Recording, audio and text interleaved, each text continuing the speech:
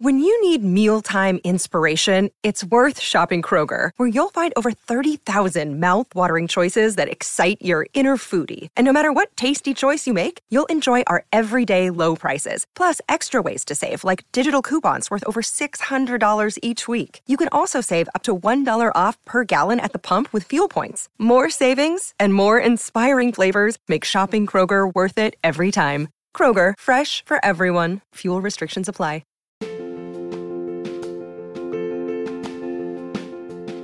Hello and welcome to Big Gay Energy. I'm Bree.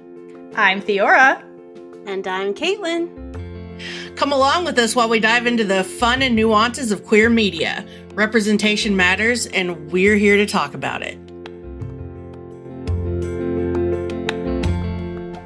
We made it. We are at the halfway point of Warrior Nun Season 2. Can you guys believe we are at the halfway point? I didn't think we'd ever get here at all. No.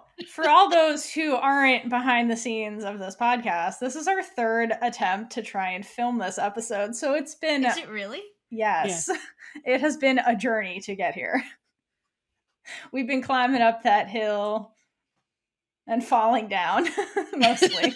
But we made it to the top. Originally I wasn't in this episode. This was supposed to take place weeks ago. So here we are.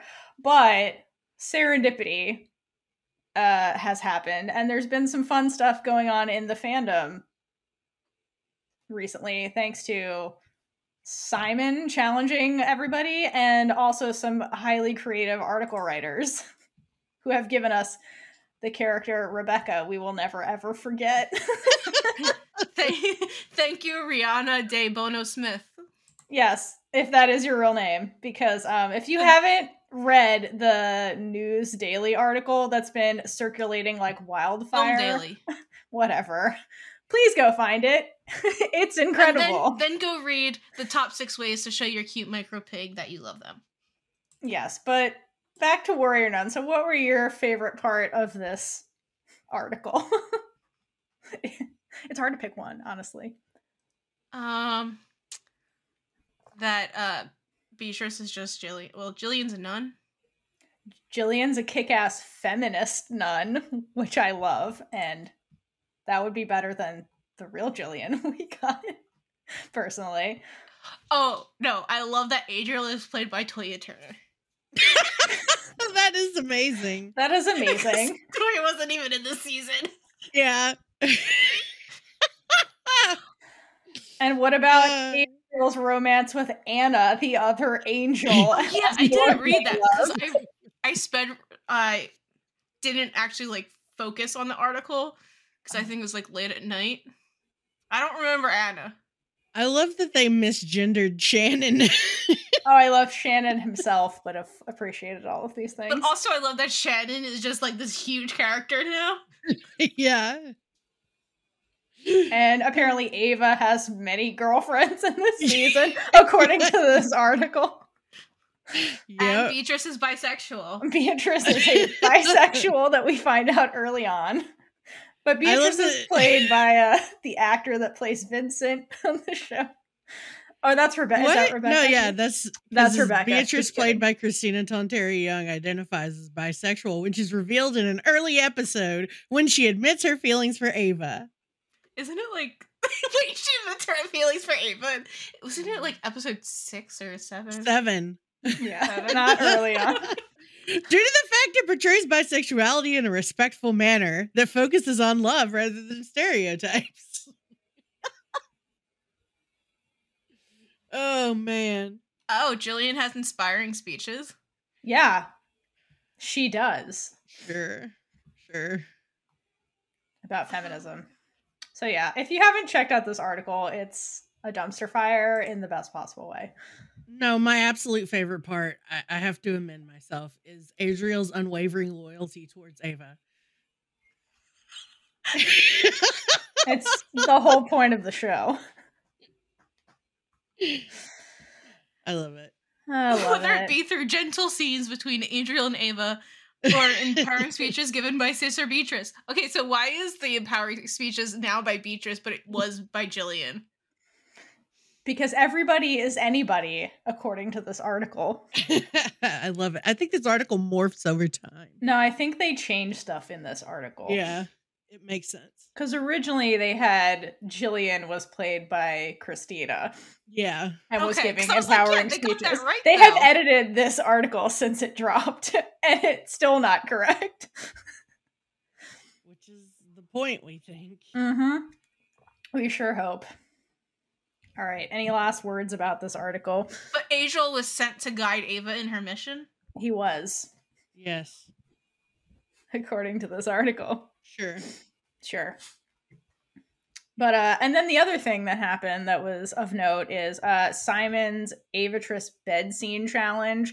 So if anyone's not aware of this, which I hope you are, Simon gave everybody on Twitter a challenge to get to 10 million tweets, and he would release this deleted scene, and then it morphed into him reading it with Christina. So if you haven't heard of this, please join the fight, because We need it. We would like that.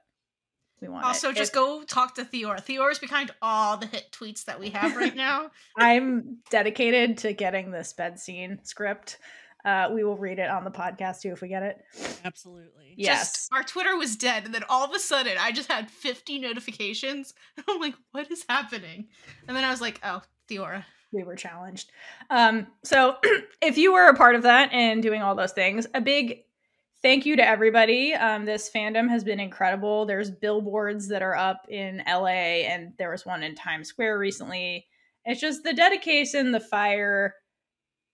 It's been amazing. You guys are absolutely incredible. So thank you all for just all your continued efforts and how much fun it's been just like interacting with you guys and playing, especially for this bed scene challenge, because it's been super fun. So thank you guys. You guys are all incredible. Keep it up. Absolutely. Are you okay, Caitlin? Caitlin's not I okay. missed the opening completely. Oh my god. Caitlin has a drinking problem. Apparently. Discovered. Not the normal kind either. All right. I think that's a great segue into the beginning of this episode, which is the aftermath of the heist gone wrong. Well, it's more of an abducting than a heist. Beatrice is pissed. I called it the opening of upset. Yeah, upset is probably not even the right term for No. Beatrice. There's just like the alarms are blaring, it's loud, and she's just freaking the fuck out at Camilla, who happens to be next to her. And she basically like Camilla's trying to like plan what they're gonna do, but Beatrice is just like, whose fault is it that we're in this situation? So she just starts like blaming Camilla. And really, I think this is just Beatrice mad at herself and is just projecting onto Camilla, because Camilla is a person who's talking to her right now. Because like her big thing in the prior episode was trying to control every single thing that happened so the heist would go right. And for Beatrice, that means Ava gets out alive, untouched, and that failed spectacularly. So she's lost all control. So she's like in a position where she's freaking out and is going to have to like redeem herself, which is like her whole episode, this episode. So poor Camilla, she's just like there. Beatrice is so upset with her about like leaving her post and all. And Camilla's like, I got distracted. I thought I heard someone. But if she hears someone, isn't she supposed to Yeah, like make sure that like it makes no sense? Like, girl, you didn't get distracted. You were doing your job. I also, why can't Camilla just be like, I saw Adriel? Like, I feel like that would change Beatrice's anger immediately if she's like, hey, I thought I saw the big bad guy here. And you're right. She's a guard. She's supposed to, like, protect them against that. She's supposed to keep people out and not leave that area. I don't know. But whatever. But if there's more than one entrance. I'm guessing she's not saying that to Beatrice because she's afraid it's all in her head. I mean, yeah. Because of the chip that she's got back there. So it's like, she doesn't know if this is like, if she's going crazy or if it's a real thing in the world. We're all going crazy. Beatrice already got pissed at her, or is already like, she already feels like Beatrice is looking at her. Yeah, that's true. And then I think on some level, Camilla understands like what is actually going on with Beatrice and why Beatrice is freaking the fuck out right now. So, but she's the only one that knows. Yeah, she's the only one that knows. But either way, Beatrice isn't having any of this anymore, and she just like storms out of there. And meanwhile, in the alley, the not hot priest is abducting Ava, and they're both unharmed because, of course, they are. Because that man, nothing bad happens to him ever, and it's really annoying. It is so annoying. It's so annoying. I can't stand characters like this. And then meanwhile, Mother Superior and Yasmin make it out together, and they're getting to their getaway van. And Mother Superior's like, listen, I have to do tactical nun stuff, so you're going to have to drive us out of here. And then Yaz takes the wheel and starts screaming as she drives away, and it's probably one of the best scenes in this episode. No, you missed the best part, but I don't want to. It's like, I don't want you either. Oh no! The best part is when she goes, tells her to go, but it's like she's yelling, "Go!" and then she's takes off. And Yaz meets her yell with another yell. Yeah, exactly. And they were some amazing comic relief this episode. I love Yasmin. Mina killed it. She kills it. I love characters like this because they're just real. Like, what a real reaction to this whole scenario. It was like, I wasn't supposed to be a part of any of this. I still don't want to be here, but she's such a team player. She's like, I'm going to do it anyway, even though I'm freaking the fuck out right now, and I'm not afraid to freak out, but I'm going to get it done. And so, she's so real. I love it. All right. And then unfortunately we have to go back to the priest and Ava because plot reasons. I know. It's just the next part. And so there's this little quick shot of just like him again. Ava's like passed out with the crown on her head and he's like walking away with her and like she's bleeding. So it shows that like the crown can harm Ava, not just like suppress her powers, which is interesting. And while he's walking away with her, she ends up in this dream sequence, which is triggered by the crown, I guess. And she's like laying on a table in total darkness and gets up to this like blinding light and is like, what is happening? And then Tarrasque demons show up and she's like, ah, fuck, and gets ready to fight them, but then like wakes up to the priest who's taking the crown off her head. So that's fun and shows up again later. Mm-hmm. And then the priest feeds her some bullshit about like, hey, I'm not the bad guy. I'm doing this for good. And she's like, yeah, whatever, bitch. And tries to fight him.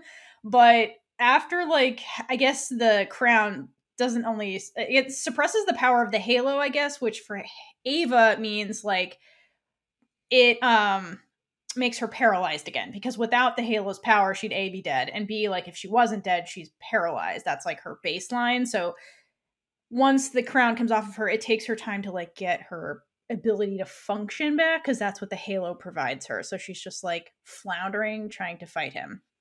I enjoyed the line when I can use my legs again. I'll kick your ass. She sure will. That's what those legs are for. Kicking ass, taking names.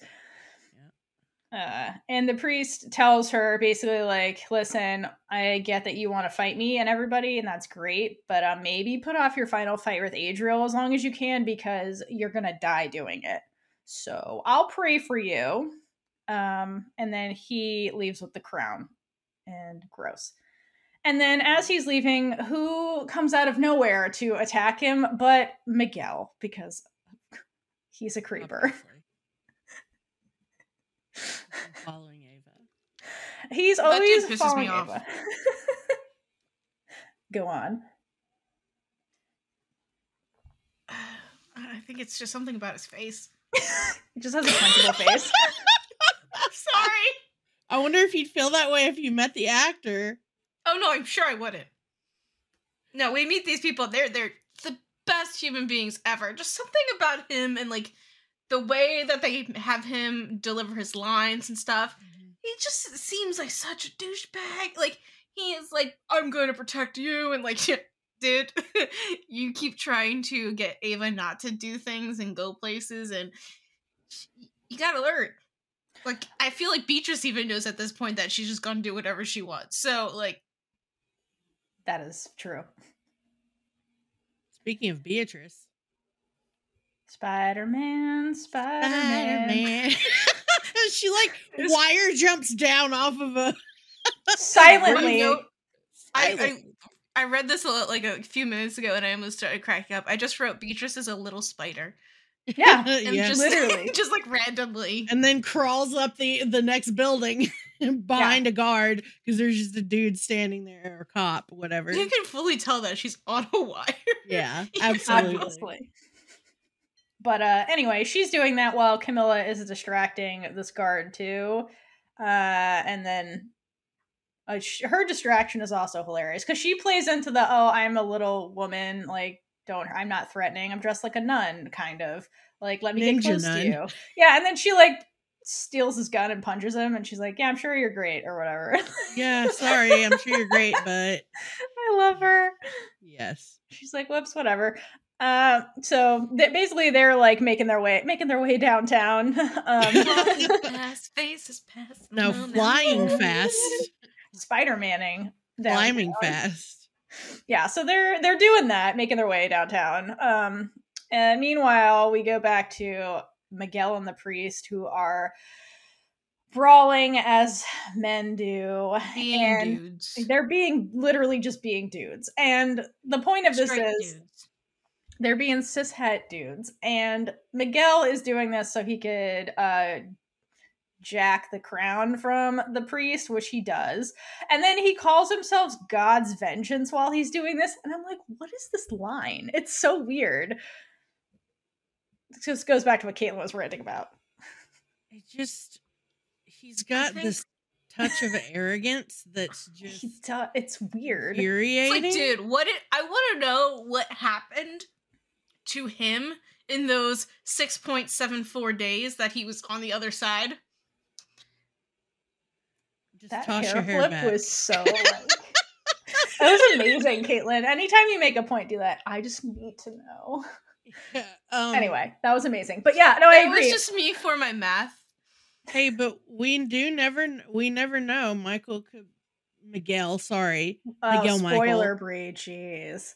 No. Sorry, Magichael could be not straight. Who knows? Or that's true. We didn't mean to call you a cishet man. We don't really know what your deal is, but that is fair.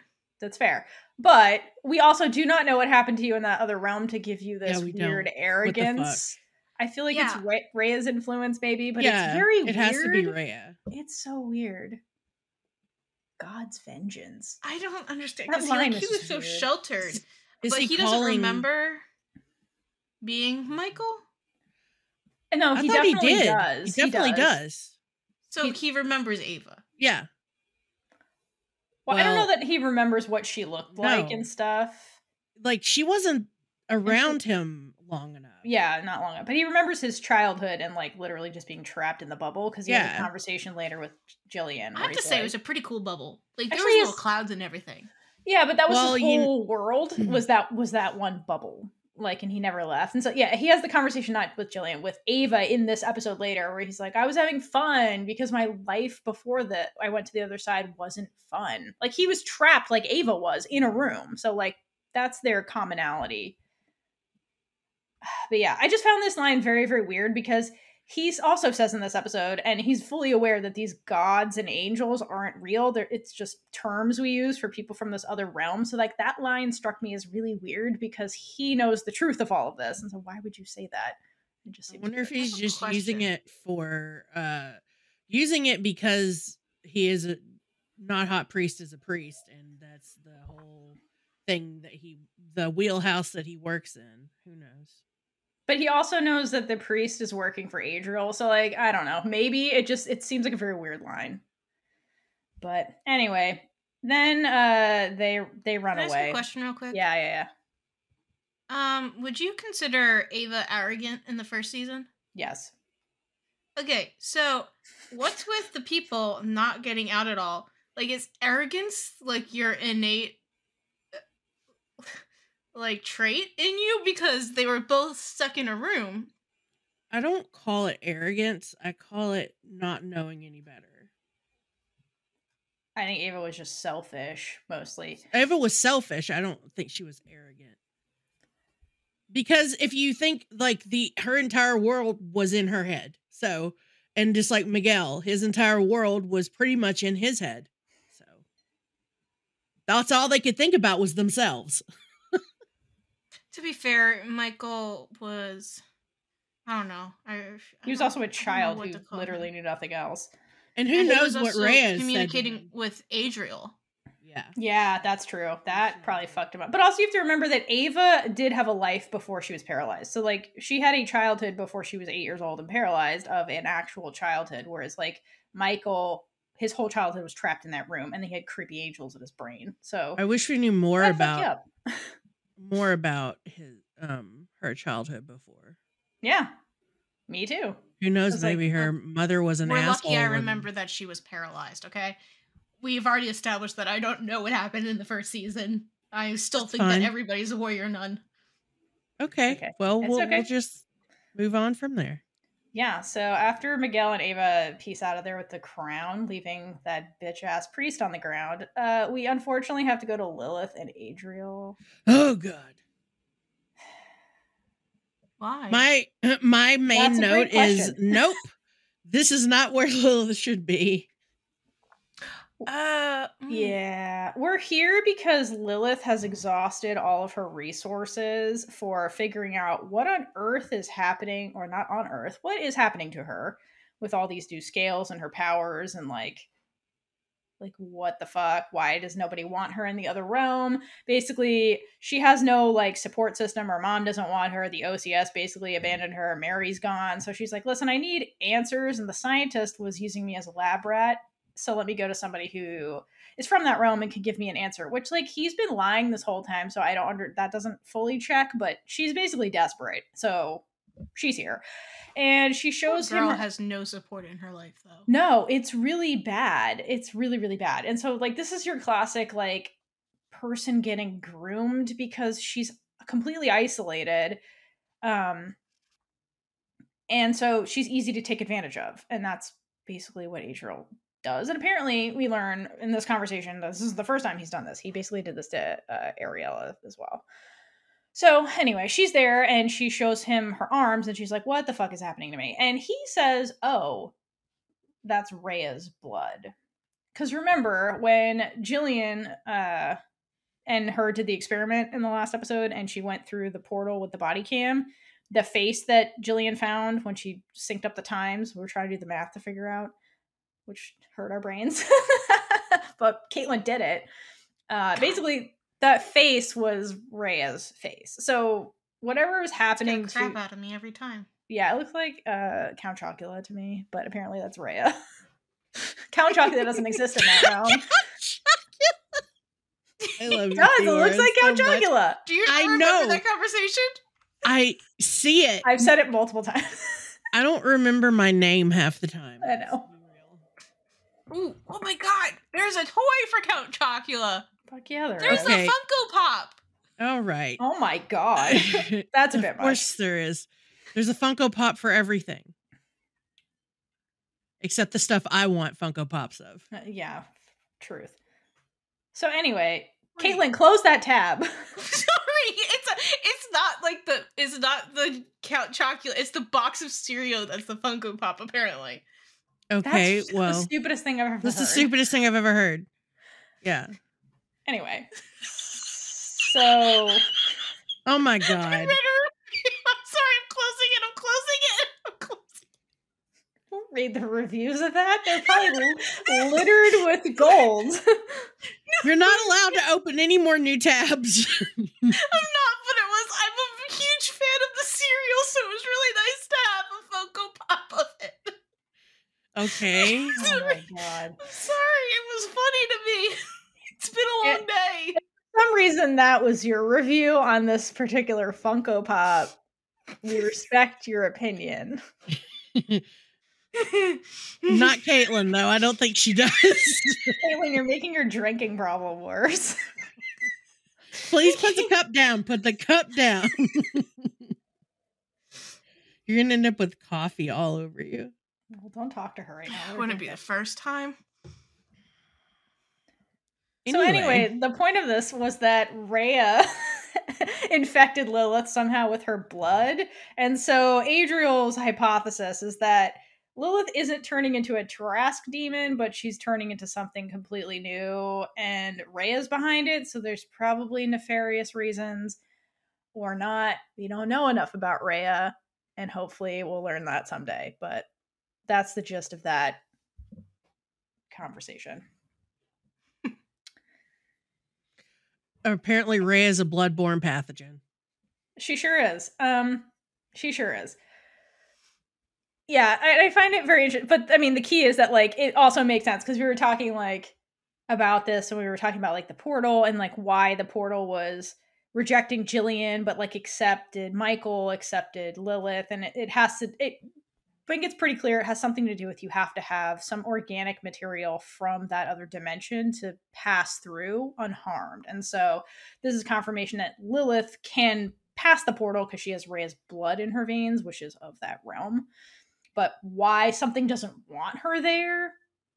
Is it enemies of Rhea? Is it Rhea herself? That's kind Let's be of fair. interesting. Lilith made enemies wherever she goes. I know, it's true. It could just be Lilith. It's just Lilith. I think the other point is, and they get into this later with Adriel, is that like basically you can't control Lilith either. And so maybe like Rhea made her and was like, yes, excellent, part of the plan. But Lilith being Lilith is like, I'm not going to be part of anybody's plan. And then Rhea's like, well, fuck. Get out of my realm. GTFO. Yeah, maybe. Who knows? But Lilith's got some kick-ass powers, and she keeps transforming in some weird ways that we will get into later. But for now, we have to go to a part of the episode that I like, which is Beatrice roughing up the priest because she's trying to find Ava. And the priest can't just cooperate and be a decent human being. And of course, he has to goat Beatrice and be like, well, Ava has a dude now that's her new protector. And Beatrice is like super pissed off at that because why would you say that to Beatrice? That's so Let's be real. He's protecting Michael. I know. Okay, Vincent knew too. Got the vibes. I think Vincent knew. Knew what? Which something part? about Beatrice being into Ava. I mean, yeah, you can see it. Everyone knows. I know. Lilith knows. We all know. Jillian knows. Mother Superior knows. They all know. But he's being a little ass bitch. And basically he's like, oh yeah, she went off with her new protector and they have the crown. And that's great. And Beatrice is like, wonderful. And then before she can harm him further, Camilla shows up. And she's like, listen, we need him alive for some reason. So I'll stay with him. And you go find your girl because I understand that's where your brain's at. So Beatrice leaves in a jealous hurry while Camilla gets the priest into the van that poor Yaz is still driving. and then she's killing it and then has to up her driving game. This is like the worst game of I don't want to be here ever. And they're like, okay, cool, Yaz. Now cops are chasing us. So you have to like get us the fuck out of here and evade cops at the same time.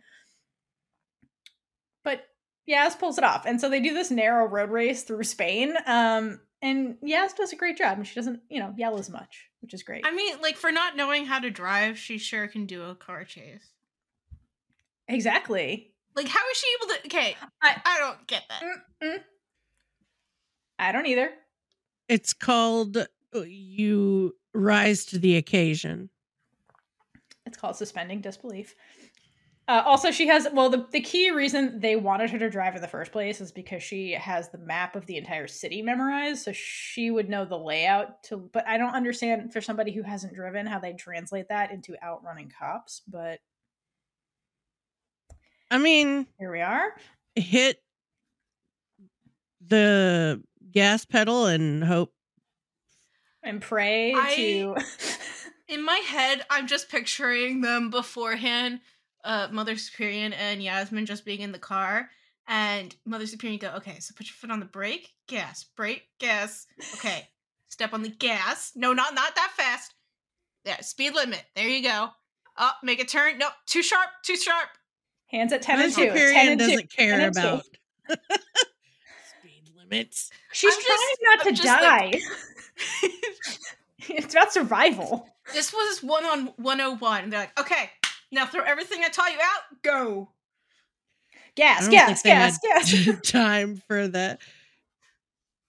I mean, they were driving around for a little bit till they found Camilla and B, so they had to fill that car ride somehow. Oh, I picture Yasmin trying to do like carpool karaoke, and Mother Superior like not having it. Mother Superior would have none of that, or she surprises you and starts belting out whatever it is. She could sing the songs from The Sound of Music that the nuns sing. Oh, Problem Like Maria. How do you solve a problem like How do you solve a problem like Yasmin? Oh no, Ava? I was gonna do Let's be real, it's Yes. Ava. Like Ava. Let's be real, it's Ava. Let's be real. All right, we need to make our own version of that song. Okay. Yeah, I'm on it. I can do it. No, do it for real. How do you solve a problem like Ava? Yes. Uh-huh. Okay. Wait, there's another song I'm supposed to record too. I forget what it is, but I will actually do this one. I forget what it is too. Okay. Excuse me. All right, so that's that scene. Meanwhile, in the lab, the portal is acting weird, Jillian notices. And she notes instead of doing the energy burst every 6 hours, which is what she was explaining to her creepy friend, who was it, Christian, a couple episodes ago, now the portal is remaining constantly active at this very low level. So that's weird. So she puts on her scientist brain and uses glasses, apparently, that she has. Quantum frequency glasses. Yes, her her nerd glasses. And then finds there's a radiological current coming from the Divinian flowing out of the portal towards the sky. And she's like, well, that's weird. Let me investigate. So she is like, wait a minute, does some quick maths, and then goes look at the papers that Christian, the dirtbag, made her sign. And then finally she gets the answer to her math equation and is like, well, I've been duped. Which, girl, you gotta read the fine print. Gotta read the fine print. Or the print, because you didn't read anything. You just signed it. You just signed it. And here we are. Poor, like, Jillian's whole storyline. It's just, man. Yeah, literally. Man. All right, and then we shoot over to Ava and Miguel, who are, making their way further downtown, and they have this conversation by a bridge tunnel. Why do you have to, every single time, you understand, like, I get distracted for 30 seconds singing this in my head? Sing it. Making my way downtown. Downtown, walking fast, faces past, and I'm homebound. You turned it into jazz. And I need you. No. We're gonna fix that part. Actually, this is Beatrice singing, because it's an Ava Miguel scene. All right, so anyway, they have a conversation, and basically he gives her the crown back and comes clean that he was sent from the other side to help her stop Adriel. And before they can say anything, the cops show up and they run away. And that's basically the whole scene. Is this the part? They have that whole conversation about not being honest with one another. No, that's the next scene. Is that later? Okay. Yeah, this is the scene where basically. Who have that? Yeah, that's the one by the tunnels after the. Okay, because I have a bone to pick about that one. Go ahead. Only that one. Only that one. Nothing else. Non-pointment is next. So what happens? So they drive past, so they're driving along in their van, just going back to the secret headquarters that's in the cinema, which, guess what? it's on fire. It's on Mother fire. Superior is like, Yes, what? Caitlin. I have something with this one. All right. Okay. Can't wait. Now You or can continue. So wow. Wow, so Caitlin. they drive. Mother Superior tells Yasmin to keep driving, don't slow down, nothing. Don't So be they drive suspicious. past it. Don't be suspicious. Don't be suspicious. Okay, now I'm Be gonna interrupt. suspicious. They need to disappear, and later on they'll call and find Goodbye. Ava and Beatrice. And Vincent says Adriel's everywhere, and I think that spooks Camilla. It sure does. She's still living with her heist experience, and she's like, "Oh, yeah, I guess." Now, what did you have to say, Caitlin? Thank you. She says, keep driving, don't slow down. But you look to them, they're all staring out the window and they're going so slow. They're rubbernecking for sure, but the audience needs to see what's happening. Well, also, Yeah, there's people looks like in she the slowed down. there's people in the street, so they're trying not to Just hit run the them pedestrians. over. Yeah, that's not That, suspicious. and she doesn't mean that she was gonna do what Mother Superior said. I feel like Yasmin, especially right now, just really wants to be a good little nun and do what she's told. I would naturally slow down if I was passing that and looking away. It's a giant building on fire. Yeah. Curiosity is to look at People were really sad that their movie theater was gone. Yeah. There was I forget. And you what they saw said. Adriel's cronies standing out there too. Oh yeah. Well, they lit the fire. Let's be real. Burn, baby, burn, baby. So the next one is the thing I have a bone to pick with. All right, pick that bone. All right. So we go back to Ava and Miguel, who's insistent that he's not like Adriel. He's was over there, but he's not like Adriel. He's not super whatever from the other realm. Right. So she's like, so you're human. And he's like, well, mostly. And then they get into that. They circle back around to the argument about who was not honest with who. And he's like, well, you didn't tell me the truth either. And Ava's like, fair. And I'm like, no, it's not fair, because everything about your situation was dependent upon not letting anyone know that you were the Halo bearer. So no, you had a very good reason for not being honest with Miguel, who you had, do not give him that one. That's my bone. Guess what? There's a fog coming now, and there's a bunch of Adriel's cronies with gas masks on, so that's not creepy at all. It's like Adriel, they look like Nazis in their gas masks with their weird, one of them has like a weird uniform thing looking on. Ava is going to follow these dudes, whether Miguel wants her to or not, because bitch, you don't call the shots is pretty much what Ava's is like. So yes, they do follow the dudes, and that's that scene. Can I tell a random story real quick that I promise I won't go off topic after this? I don't trust you, but and sure. Then I have something actually about this scene. You know what? I'll hold my... No, go ahead, Caitlin. Because you're going to be like, why the hell did you say this? Well, yes. Okay, so the fog. So, you know how, like, when it's cold... Mm-hmm. Or, like, like the fog comes up from the ground on, like, the street? Yeah. When I was younger, I thought that was, like, spirits raising from the dead. That would have been terrifying. To think that. Sorry, or comforting.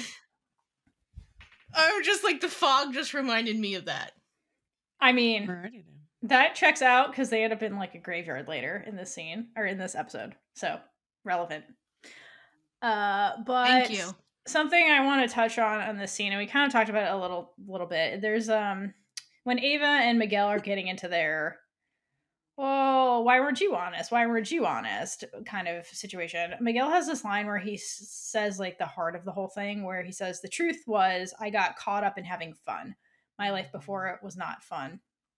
And like, this is when Ava, I think, is like, okay, I can trust you, because this is literally what happened to her. Yep. Like, and hence why those 2 months in Switzerland, like making Cuba Libres in the 1-bedroom flat with Beatrice, was like, that's what she was doing. She was basically, in a way, just like getting caught up in having fun, in just like living her life for the first time in like decades since she's been paralyzed.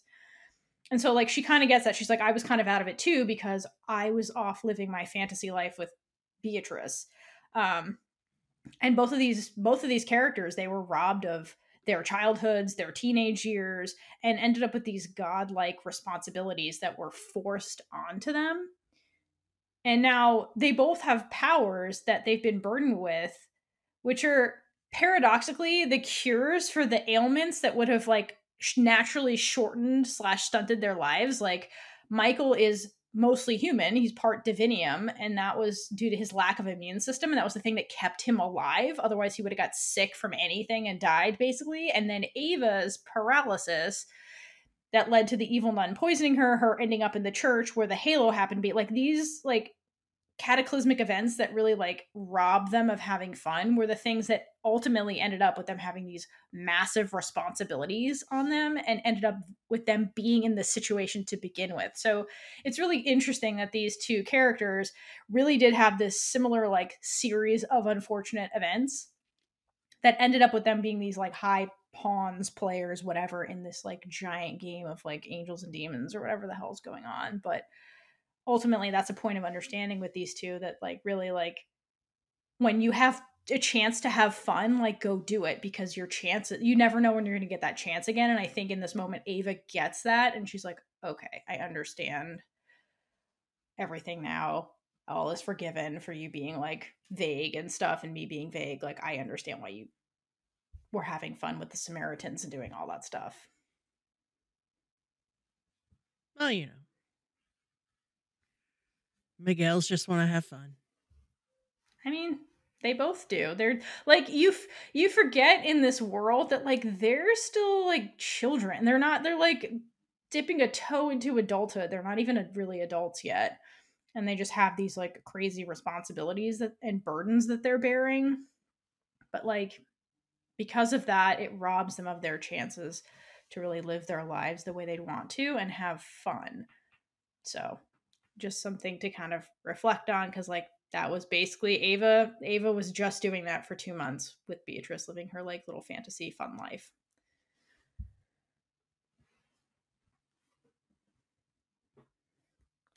In the gay apartment that Barbara made. Yes. Thank you, Barbara. Thank you, Barbara. I love that we opened check out Barbara's interview. eyes to the gayness of that apartment. She made it natural, and so it all checked out because Exactly. it was living there. The gay, the all right. Yes, the gays. And so after if that's just Switzerland, I think we all need to move to Switzerland. I agree. If gay flats are just the norm, what are we doing here? If you're from Switzerland and listening to this podcast, let us know if that's what Swiss apartments are like. I feel like we do have somebody from Switzerland. The truth is out there. Yep. Okay, so after that, there's some trouble with the van. Flat tire. It ends up with a flat tire. So these super special nuns get taken out by a flat tire.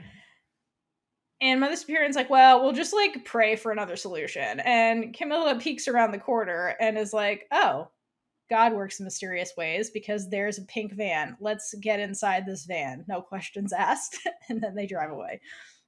She goes to hotwire the van, and Mother Superior sends Yasmin to have a lesson in hotwiring vehicles.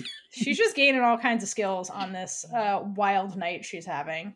Yep. I feel like if this was told from Yaz's point of view, it would be like one of those movies. Like all I can think of is like Bill and Ted's Bogus Adventures, like one of those movies where it's just like, I was just trying to go here and then ended up having this crazy adventure I didn't ask for, and it sounds bananas, but it's real life. That's like Yaz's point of view this whole episode. Especially later on with the van. But next it's getting gassy. It sure is. And I love that Ava and Miguel have so much Gryffindor energy. They're like, we can get through this fog without gas masks or face coverings or doing any kind of precautions, sleeves, nothing. And like, I love that Michael by the end or Miguel cannot breathe, but none of them like think to like cover their mouths in any way, shape, or form. They're just like, we got this. This whole part of the episode is going to be a lesson in why Beatrice is smarter than Beatrice either is of a them. Ravenclaw. These two are such Gryffindors. They're like, we got this. No. I don't know what that means. They're just all bravery, no brains. Like, they're not thinking. Okay. Head empty. They got their savior complex on. Meanwhile, Beatrice later is like, I should really steal one of these gas masks or I'm going to die. You can hear screaming as they're walking along with their dumb faces all exposed and whatnot. So they're being affected by the fog.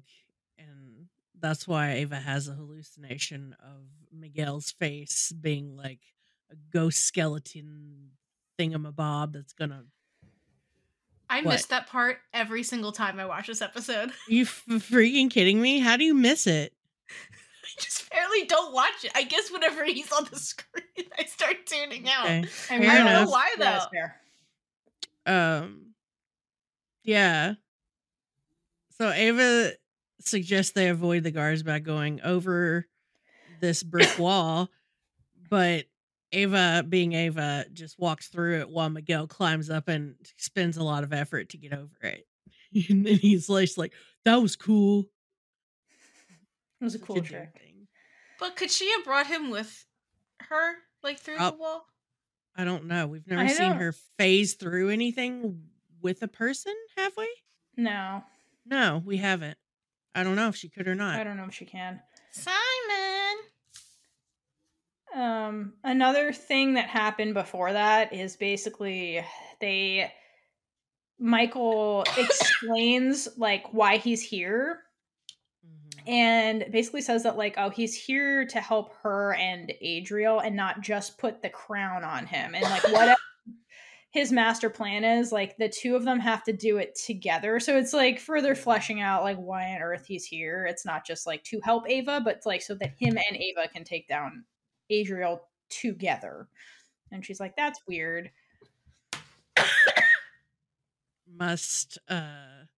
Well, and it's like she wants to ask so many questions, but they're like actually out near the enemy people, Right. so they have things to do. They get distracted by the fog and the screaming, which is totally fine. But like, Yeah. Michael Miguel or whatever is starting to be more honest with her about his real motives here. Yeah. And yeah, The next scene, all I have, like, my main title for this is Adriel is Creeptastic. he sure is. And so unfortunately, we're back to Adriel and Lilith, and he starts questioning her about what is going on the other side. Because remember, it's been like 10,000 years his time since he's been back there. And she reiterates kind of what we already knew, which is that she doesn't really remember what happened. Like in season 1, the Tarrasque demon speared her, took her back into the other realm. And she doesn't remember anything from that experience. She's like, next thing I knew, I was back and I had all these weird powers and I don't know what the fuck's going on. So so who knows what Michael really remembers about his life before? Maybe like somebody wiped her memory. Maybe that's part of like transitioning there. Who knows? But like season 1, Lilith, all what happened to her, she still doesn't fully remember that. And Adriel puts together that, again, reiterates that he thinks Rhea is the one that did this to her. And she's the one that's been chasing him in the Halo this entire time. He confirms that Rhea is the one that created the Tarrasque, and their whole purpose of existing is to get him, the thief, and the thing he stole, the Halo, and bring them back to Rhea. Because, like, that's Rhea's property, and this bitch went and stole it. So those demons, like, literally have one purpose. And so that's why they keep showing up on the Halo players, and they're like, oh, is Adriel here? We got to bring that bitch back. So that's really what they're doing. But the reason he thinks that Rhea made Lilith is because the Tarask demon can't stay on this plane for a long period of time, which is why like they wait till there's a halo flare and then they show up to maximize how much time. Right. So he's like, you Lilith, obviously look at you, you're still standing here, like you can exist on this plane. And I think that's because Lilith organically, like chemically, is from Earth, and so she can exist on Earth longer than the Tarask demons, which are made of like purely the other realm. They're made of just straight up divinium. And so Rhea's like, let me try this. And then the experiment didn't go to plan. Like she couldn't use Lilith the way she wanted to. And this is when Adriel's pointing this out, this is when he turns up the grooming by playing into Lilith's vanity. He says things like, she underestimated how powerful you are and how much free will you have and like all this stuff. And like basically like Ava comes up and he's like, no, you're special, not her. And like all this stuff. And he does the ultimate power move here where instead of like removing choice from Lilith, which is what I think she felt Jillian was doing, he basically says, well, now you know what's going on. You decide what you're going to do with that. And like walks away. After like playing into her vanity, then he's just like, you decide, and like walks away. What a manipulative j-hole. I mean, that's all he knows. I don't like him. You're not supposed to like him. Well, I like the actor, don't like the character. F off, Adriel. Yeah, particularly don't like him and the Lilith stuff. It's just it's so grooming. creepy. It's super creepy. I'm sure the actor's nice. I hate the character. The actor is very nice. But so Pastries. Then we jump to the van scene. Yes. Camilla tells Yaz she can slow down. She's got too much adrenaline going. Yeah, she does. And I'm like, also probably her blood sugar's low. So Camilla goes to find some food, and because I guess she noticed they're in a food type van, but when she opens the box, what does she find? Erotic pastries. But the best part is the Camilla apologizes, opens the box for Mother Superior, who looks down and just kind of takes it in stride, whips out a dick and starts eating it. To be honest, she looks pretty chill. Yeah, she looked happy. Like, yeah, pretty excited for it. Like, Mother Superior level excited. Yeah. Right. The reserved excitement. I just love that Camilla couldn't like bear what was happening and she wouldn't even look at the box. Exactly. She's like, I apologize for the food shapes. Exactly. She's like she's like, oh my God, I can't believe I'm offering this to Mother Superior. Yep. She's like, this is happening and I have so much Catholic guilt right now from this moment in my life. Much. Yeah. But come on, like Mother Superior already pulled Camilla down. Listen, Mother Superior. Where's her backstory? She's not this isn't her first rodeo of any sort. Let's be real. No, not at all. Not at all. She's seen some things. She's seen some things. She's done some things. Good for you. Good for you, Mother Superior. That was just a cool little interlude of comedic tension release. I enjoyed it. I think everyone did. It was amazing, well acted. Apparently the pastries from that, it's a real place and apparently they're really good. So yeah. So like, if you're in Madrid, go find these pastries. Go eat a dick. They also apparently also have a vagina shop. Well, yeah. Good for them. We have a TikTok friend that's been there telling us about it. That's how I found out. Yeah. I read the comments. Love you. Yay for a TikTok person. We get to I like that we get to go from this scene to another good scene, because any scene with Beatrice in it is good. Oh dear Lord. What are you doing? Oh my God. Don't lean away from the mic. Apparently they taste good. If you're ever in Madrid, Spain, wherever they are, check them out. Let us know how it goes. Take pictures and send them to us. Yes. Or tweet them to us. Yes. Or send them on whatever social media platform you follow us on. Yes. We everywhere. So Beatrice kicking cops' asses? Yes, Beatrice is in Yes. hot pursuit. And she knocks out a policeman and uses his radio because she's smart to ask where the suspects are. She is fucking smart. Jesus Christ. Everyone is dumb in this episode. Exactly. So she learns where they're going or where they were last seen and goes off in that direction. And then we go to Jillian, who's got a bone to pick herself with her minion, former minion, now Adriel's minion. We love minions. She traces the whole, this is where the energy is with her quantum whatever glasses, and goes to the building that she owns just to find out that it's Adriel's big bad church now, his mega church, if you will.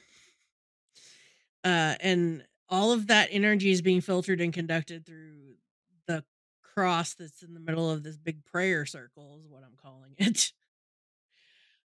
Christian sees her and gets up and he goes after her. He takes off his robe, and then they have a whole discussion about his using her property to create Adriel's church. And she's like, the fuck dog. And he's like, yeah, but I didn't break any rules and stuff.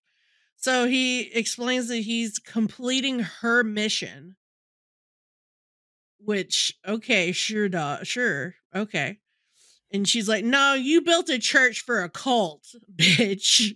It's not my mission. He says, like, her mission to bridge science and God. So, like, kind of, because they're figuring out how to open that portal in a sustainable way, which would bridge the two realms of, like, heaven and earth. So, like, technically he is. His motivation isn't really that anymore, because it's clear that he is a true believer in whatever is happening. And in his defense, she has been super negligent of everything outside of what is happening in her lab. And bitch has been signing papers without reading the fine print.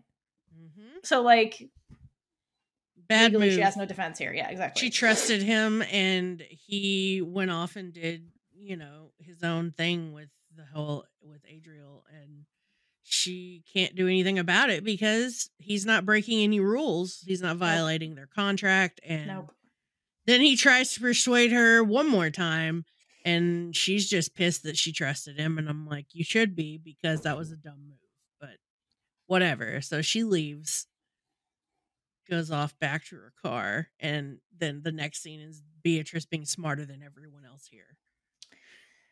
Yeah. Let's talk about this scene. So Beatrice is in the graveyard, and there's fog everywhere. And because at this point, when she's walking through on the hunt for Ava and Miguel, she doesn't have a gas mask on. So she's being affected by the fog or the plague, whatever this is. And remember, in a prior scene, when it was affecting Ava, she ended up seeing this, like, demon ghost apparition or something pass over Michael's face. Yep. I'll come back to that. But what Beatrice sees is Ava. And Ava is completely shrouded in shadows in this vision. And her hair is completely slicked back, and she's stalking forward like a predator towards Beatrice. Like an Ava Beatrice has never seen before, basically. And she says to her, "It's too late, B. There's no point in hiding it. I know what you are." And after she delivers this, like, Beatrice gets scared and says, "Stop, you're not real." And she keeps, like, basically saying that.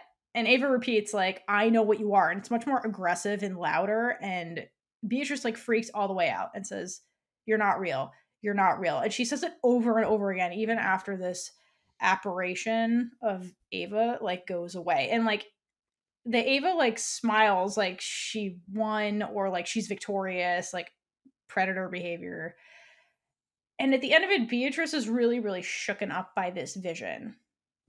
What do you think this was all about? I was asking myself this question. I ask myself this question every time I watch it, this scene. Yes. And the only I know what you are. Is it her grappling with her sexuality?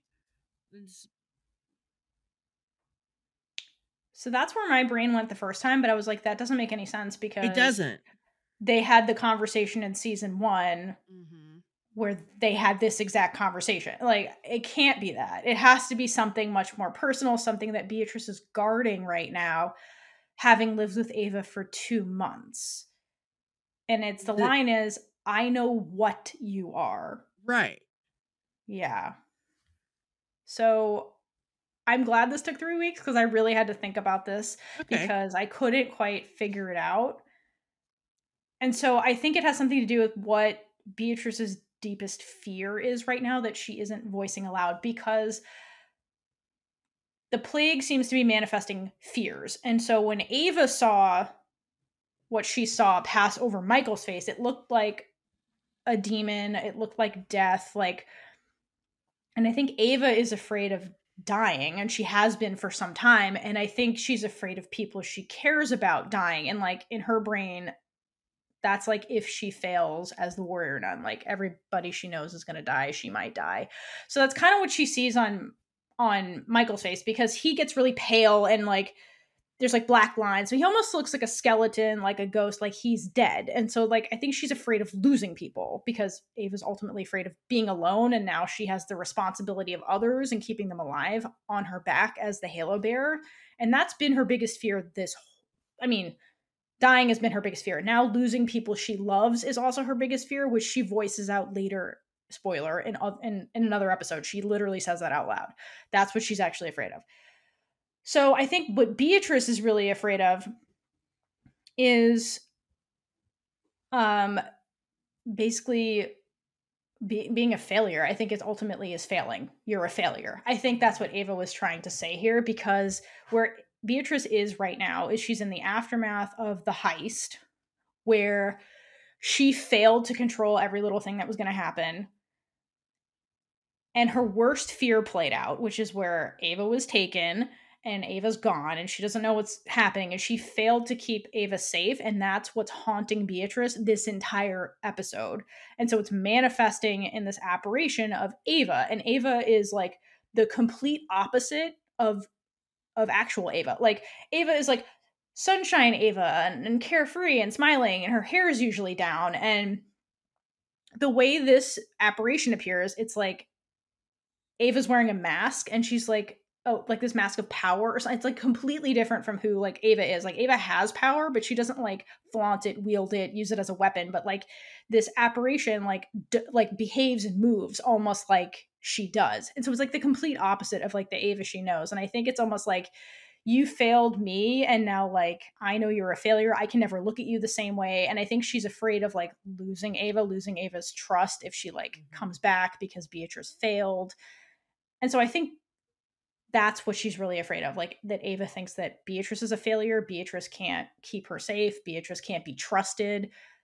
And like she will lose Ava completely because of this. And I think that's what she's really afraid of. And it manifests like in this kind of subtle way. And in the graveyard. And that's the best I've come up with by just like looking at this and thinking about it. Cause like I agree with you, Brie. The first place my brain went to was like, it's her queerness, but I was like, that doesn't make any sense. Ava already knows this.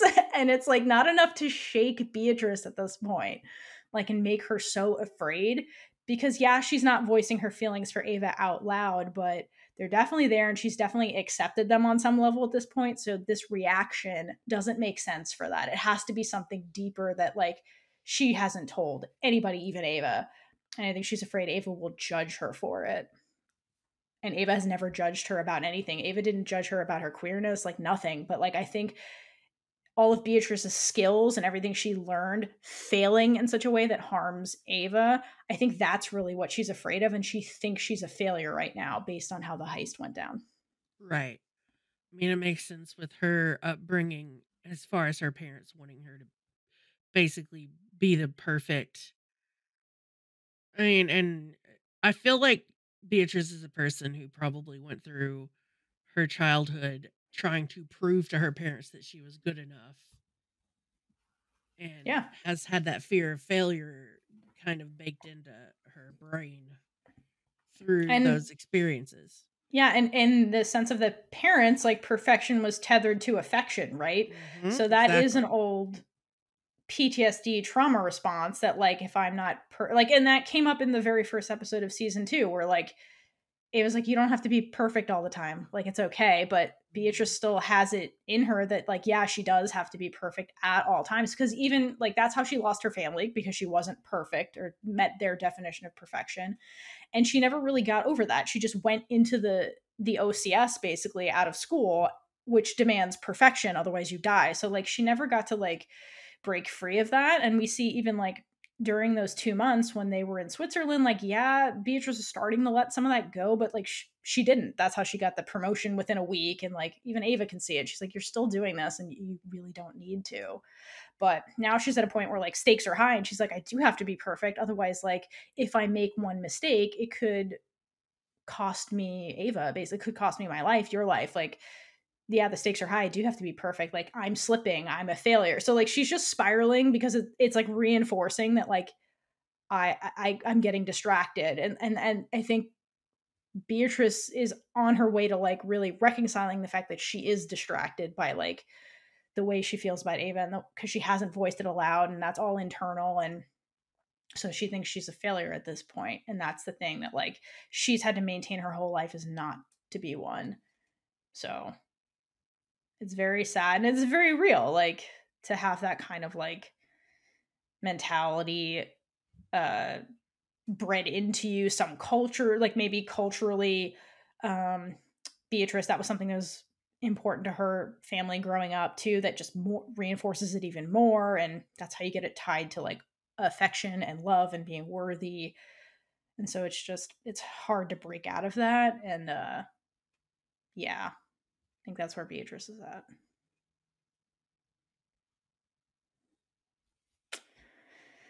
Yeah, so after that, Beatrice then does the smartest thing anyone does in this episode, where she knocks out one of the goons and steals the gas mask. So she doesn't have any more of those distracting hallucinations and moves on with the other day. Yes. Why didn't those other dorks think of this? But hey, they have Gryffindor energy. That's why they're like, we don't need to do that. We'll just use our muscles. Mm-hmm.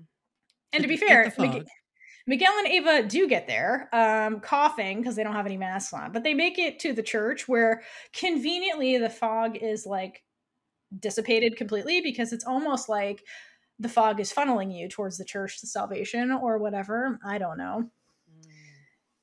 And basically they follow these group of people who are running from the fog into the church, and there's guards at the door, which are Worf, Adriel's goons, and they're like, listen, in order to come inside, you have to accept Adriel as your savior. And atheist Ava is like, I just have to say that? Okay, sure. Yeah, see. Sure, see. Whatever. Cool. Sure. And then walks right in, because you guys are fucking ridiculous. Sure, whatever. Whatever you say. Sure. Yeah, sure. See. And inside the church, the goons are putting wraith demons into just people, because the wraith demons need people to like, for them to stay on this plane. So unlike the Taras demons who can't inhabit bodies, these demons can, and they're Adriel's demons. And so it looks like they're curing ailments by doing this, because I guess they have some healing property from the other plane. So like they have one girl who's paralyzed like Ava was. They put a wraith demon in her and she can walk for the first time. So it's Adriel demonstrating quote unquote miracles and building his army at the same time.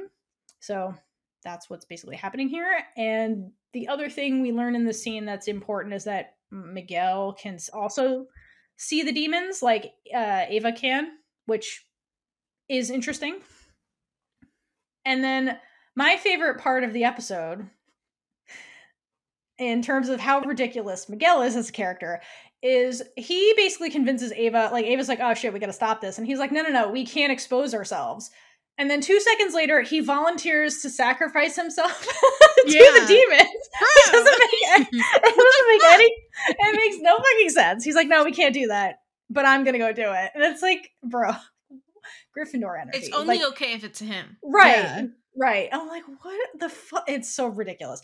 And so, anyway, so when the Wraith Demon tries to possess Miguel, he uses the divinium in his body to like blow up the Wraith Demon, and apparently everyone can see that once it happens because it's like tainted with divinium when it comes out of his body, and the explosion of the demon starts a massive panic, as should be expected.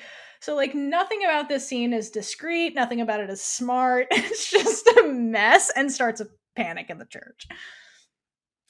What a fun time. I don't understand Miguel. Like this scene made me really not understand him. I was like, what? He's Bruh. like the do as I say, not as I do person. It's and just- it's so annoying. It took 2 seconds. 2 seconds to spin around on that. And now everybody's freaking out. You're the one that wants to like keep a low profile, and you're over here blowing up freaking Wraith demons. Also, you know, she has the halo and can't be exposed. Yeah. And then do this in a room full of like hundreds of people. Like, What a dumbass. This was peak dumbassery, yeah. This scene. It leads to a cool fight scene, but this was really stupid. Yeah. If you think about it. And I love that I have a note in here that's in all caps, and it just says hypocrite. Yes, like literally 2 seconds later, he's like, "I'm gonna do it." It's like, Rich, what? Why is we here? Whatever. Whatever. Idiot. Well, I guess we can. Are we good to go back to the dick van? Yeah. Back in the dick van, they're deciding what to do with Vincent while, you know, eating the dicks like corn on a cob, which amused me greatly. And Mother Superior, I want to see all the takes they did of that scene. I want to real. see, everything. Mother Superior takes Camilla's pistol and marches Vincent outside into the grass and makes him kneel and face her. And they talk. Basically, we know she's not going to do it, but I know. This was dumb. She just should have shot him, and then everyone's lives would have been better. But anyway, they talk about how Shannon was too strong and too smart, and that's why he had to get rid of her. Wow, bro. But cold. the gaslighting in this conversation too. He's like, "Oh, I loved Shannon, but everything I did was in pursuit of a better world." Yeah, so I had to kill her. Like, that's the dumbest. She should have killed him just for that sentence. Especially after we get the flashbacks of Shannon and Mother Superior and we learn how close those two actually were. Like, you should have killed him just for saying that. Exactly. Like, why didn't take him out? Because he's the slippery male character that gets away unharmed in the show, even though he did so many despicable things. Like, he just goes away. Nothing happens to him. Oh, and the line that really, really grated on me was when he says he needed a warrior nun that he could control. Yeah. Yep. Why didn't she just kill him? I don't know. It's so stupid. We really didn't need him at all. They had a thing. God, I hope not. A while ago, but they had a thing. You're probably right, and I hate that. Just saying. Maybe that's why she can't kill him.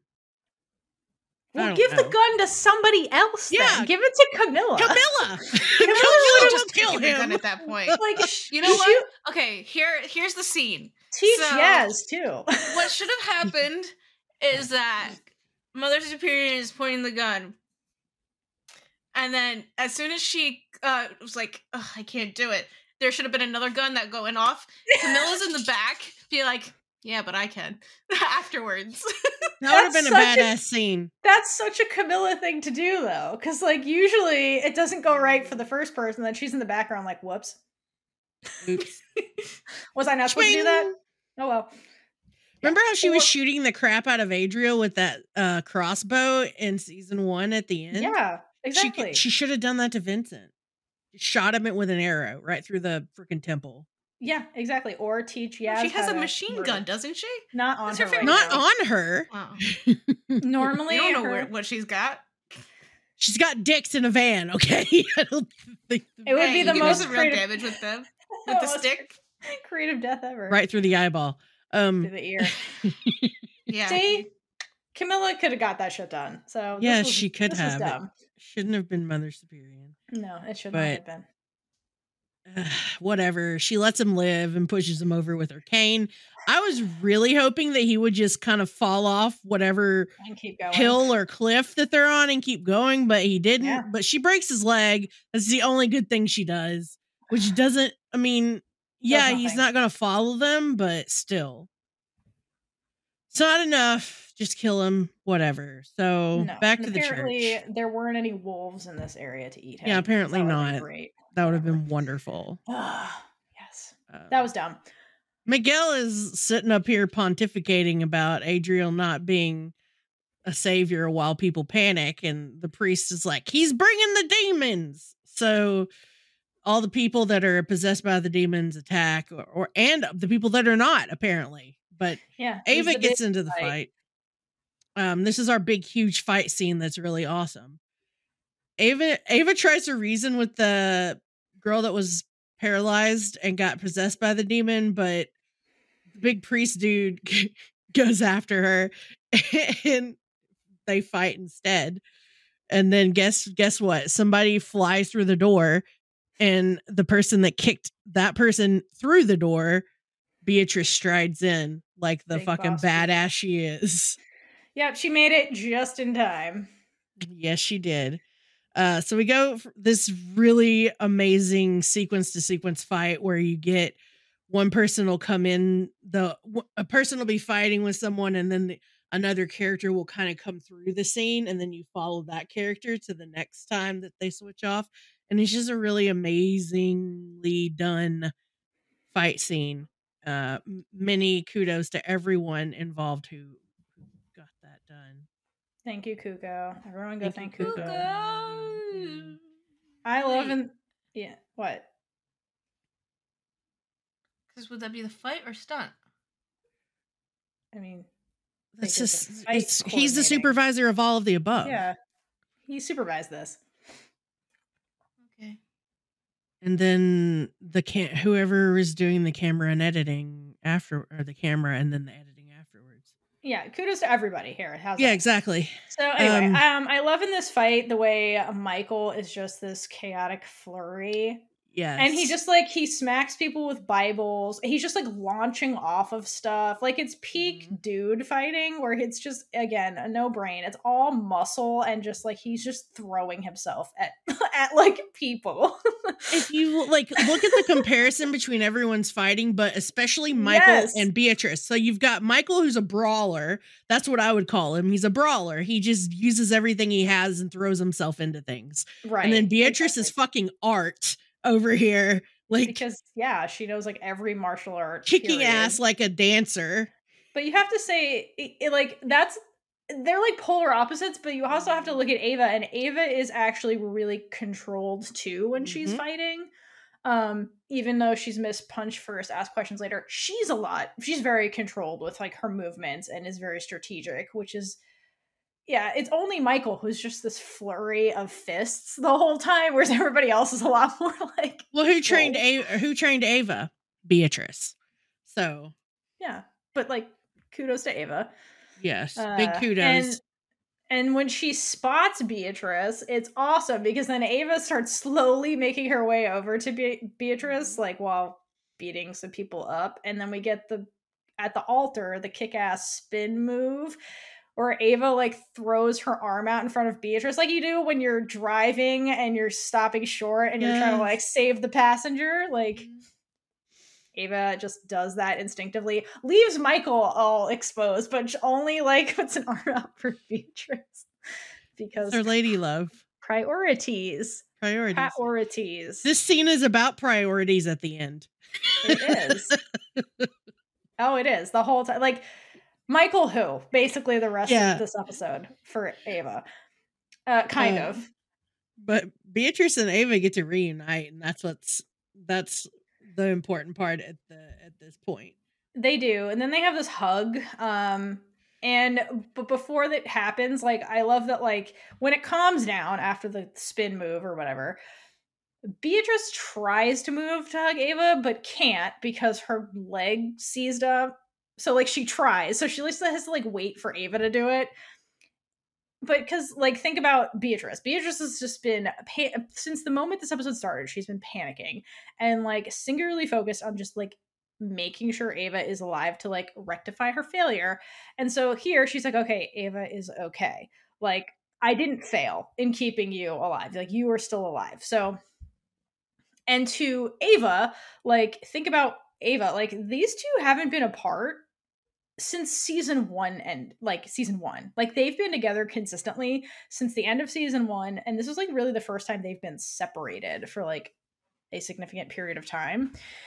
And the thing that Ava was afraid of in season one was people leaving her. And when they were doing the wall phase trial, Beatrice said, you're part of us now, we will never leave you. And Ava's like, promise.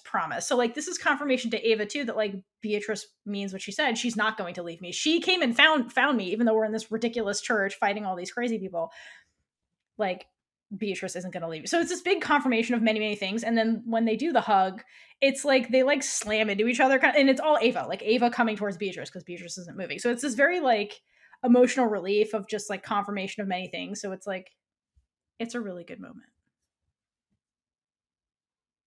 Yeah. And it's really cute because after they break apart in this from the hug, like they don't leave each other's side the rest of this episode. Like even after they break out of the hug, like Beatrice is just like clinging onto Ava's arm because she's like, I can't believe you're here and you're not going anywhere, and I'm and we're not splitting apart again. Like here you are. These actors were so good at paying attention to details of where their positioning is in relation to one another.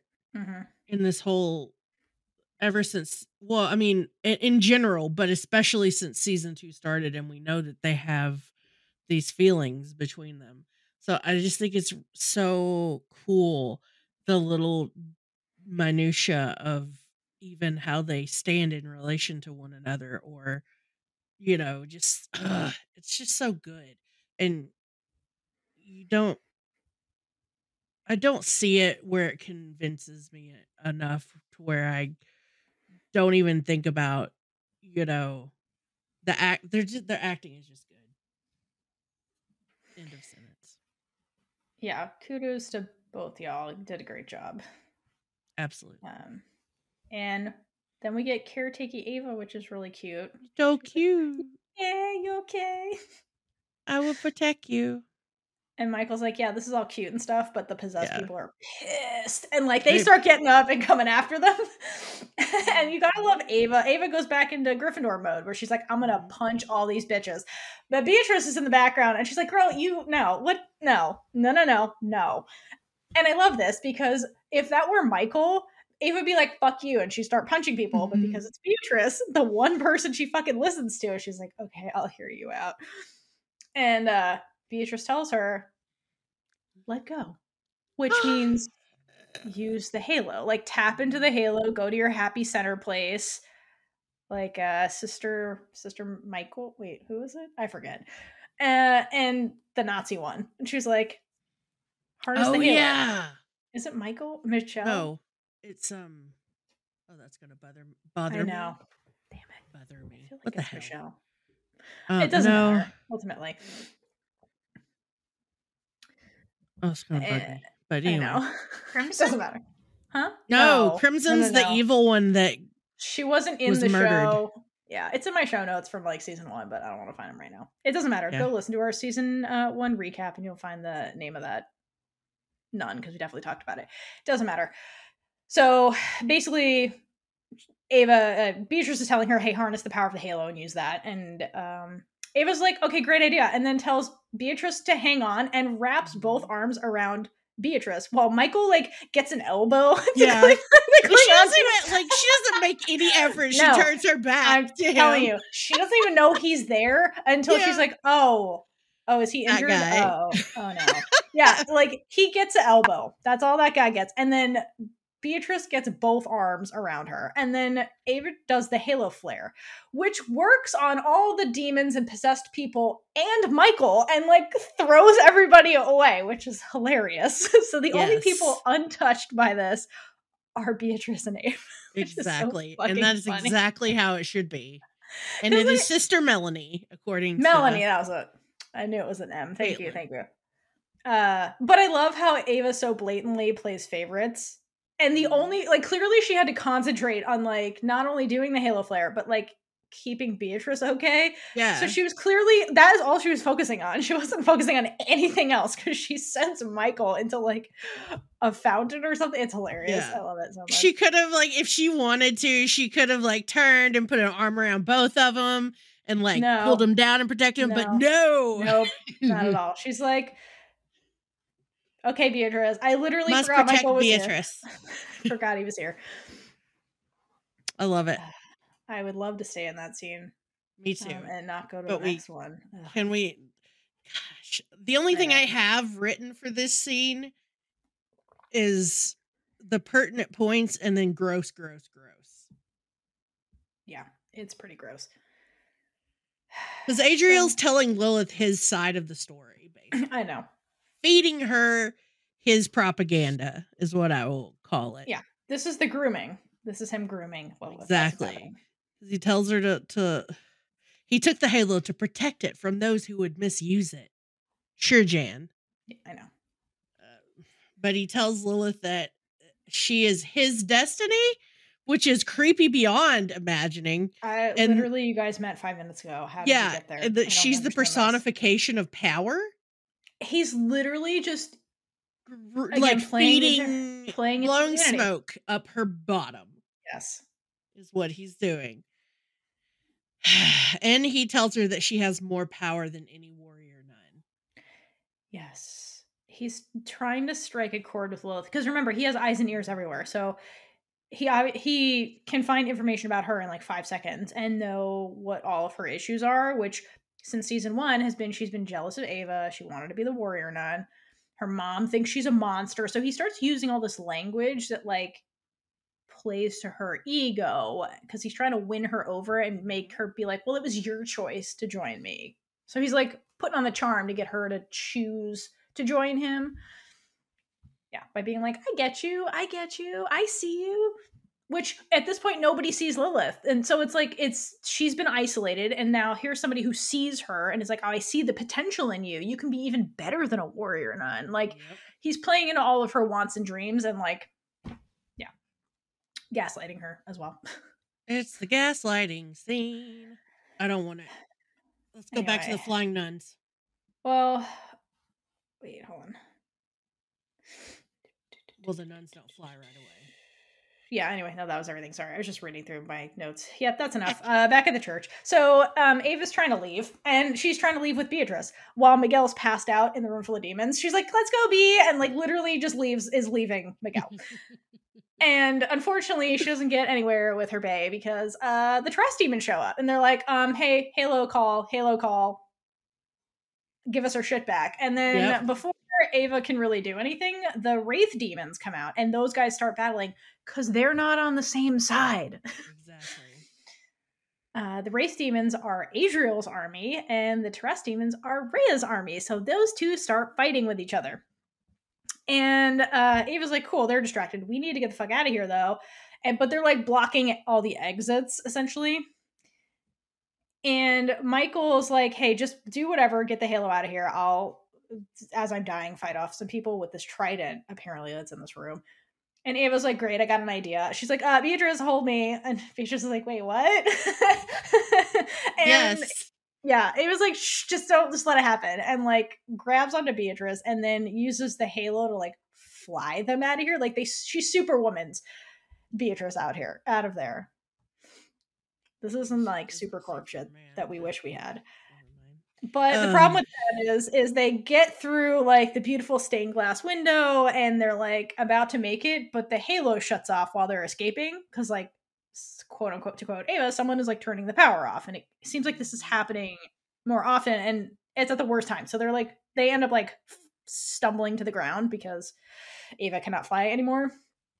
And when she recovers, she's like, she says she's paralyzed, but her arms work. So she's like paraplegic at this point, where like her legs aren't really working, but her arms are working. So interesting. There's enough halo power to get her arms to work. And at this point, they get into an argument about Michael or Miguel, and Ava's like, we gotta help him and the people in the church. And Beatrice's like, girl, no, like I just got you back. I'm not throwing you back in there. We gotta leave. Yeah. But before they can actually get into this argument, it becomes a moot point because Miguel stumbles out of the church and he's like, listen, I'm fine, or whatever. And then he's like, well, the cops are here now because that was a giant explosion, so we got to get the fuck out of here. And while they figure out where to go, because remember, the OCS nuns are in their van, they don't know where they are, they have no communication to anybody else, they really have no options. But Miguel conveniently is like, let's go to my house and hide. Like, dun dun dun. Dun, dun, dun. I wonder where we're headed to next episode. It's so mysterious. So mysterious. Mysterious Miguel. Tune in next time to find out. I never would have guessed. No. Anything about that scene before we just wrap up the episode? I really enjoy everything about the flying nuns that just happened, and I do like that there's some, Christina talked about the shenanigans they got up to behind the scenes when they were filming that, because I will tell you that we have heard much about how uncomfortable those harnesses are, so having to be up there for that long. How long were they up there? I mean, it had to be quite a while to shoot that. So, I mean, we could ask at some point, but yeah, I just love that they had fun up there, because there's some behind the scenes video that I think somebody put up. I don't know if it was Christina or what. Anyway, very cool scene. Loved it. And Mysterious Miguel, the end. All right, and then we close out the episode with the grossest scene ever. So it's Adriel and Lilith, and basically he's still going on and feeding into her ego, and robs her of her eyesight, but then gives her the ability to quote unquote see the truth in this world, which is demons. And that's where my notes end. I protest that whole thing. No, thank you. My notes ended a while ago. Fair enough. Is that the rest of that scene? I don't remember. I don't remember the scene. That's all I don't either. Watched it. I just watched it and I don't remember that either. I thought it ended with Michael. Me too. No, it ends with it. They're like two in a row end with Adriel and Lilith. It's like they're back at the manor and he's like going on, and she's like, that's bullshit. I don't want it to end with them. Yeah, I blocked that out. Yeah, so that's basically it. He gives her the ability to see demons. That's kind of it. And he's like, you're so powerful. You're the one doing all this. And it's like, clearly, him. It's ridiculous. It's this just completes the grooming, is all it says. Yeah. So what are we, how many shots for by Jesus? It ends on Michael. No, whatever. And then it goes, in my darkest hour. I love that song. It's on my one of my playlists, by the way. I didn't know it before the show, but I really like it now. I didn't know it before the show either. Like whoever. It was just perfect. It is perfect for this whole episode because it shows up multiple times. That was one of my favorite things about this episode is that song, and all the times Beatrice and Ava were together or looking for one another. Miguel can go be mysterious elsewhere. The priest should have died. I give it 5 shots. 5 lemon drops. What about you, Caitlin? Well, I was going to be generous and give it a 5. I was also going to give it a 5 because the fight scene was badass. Oh my god, the fight scene. I gave it a 5 for Yasmin. Yeah, Yasmin was also great. Yeah, amazing. That fight scene was a substantial part of. Yeah, because that was the one where she blows Michael out of the water, right? That got 2 shots by itself because that was just hilarious. And then the fight scene, and then Beatrice being just like on a mission to save Ava. Loved it. Didn't even let the crazy hallucination stop her. No.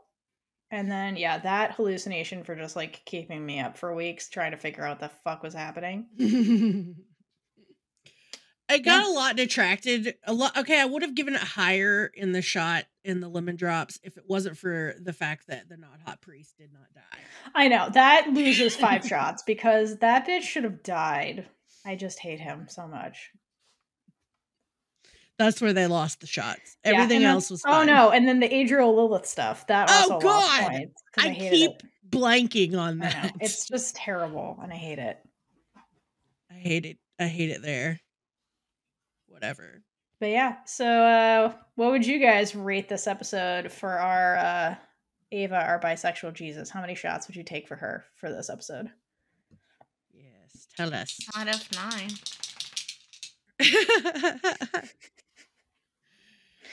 Right. Yes. Well, that's all we got. Next time we'll be getting into episode 5. We made it to the halfway point. We're gonna get there. We're gonna get there. You will too. So when we get to 8, keep tweeting. Avatrice bed script scene. We can do it. Yes. Avatrice bed script scene. Tweet it. Woo! Woo! Okay, bye.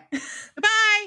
And with that, we've been Big Gay Energy. If you like this episode, check out all our other episodes on whatever you're using to listen right now. If you're listening on Apple, we'd really appreciate it if you left us a review, no matter how brief. It helps us get into Apple's algorithm to reach a wider audience. Please feel free to reach out to us. We would love to hear from you about everything and anything. You can find us on all the social medias at Big Gay Energy Pod. Or email us at biggay.energypod@gmail.com. If you'd like to make friends with other queer media-loving people, reach out to us to join our Discord server. If you'd like to support us, check out our merch store or join our Patreon for early access to episodes, exclusive content, and so much more. Until next time, stay safe and hydrate for lesbian Jesus.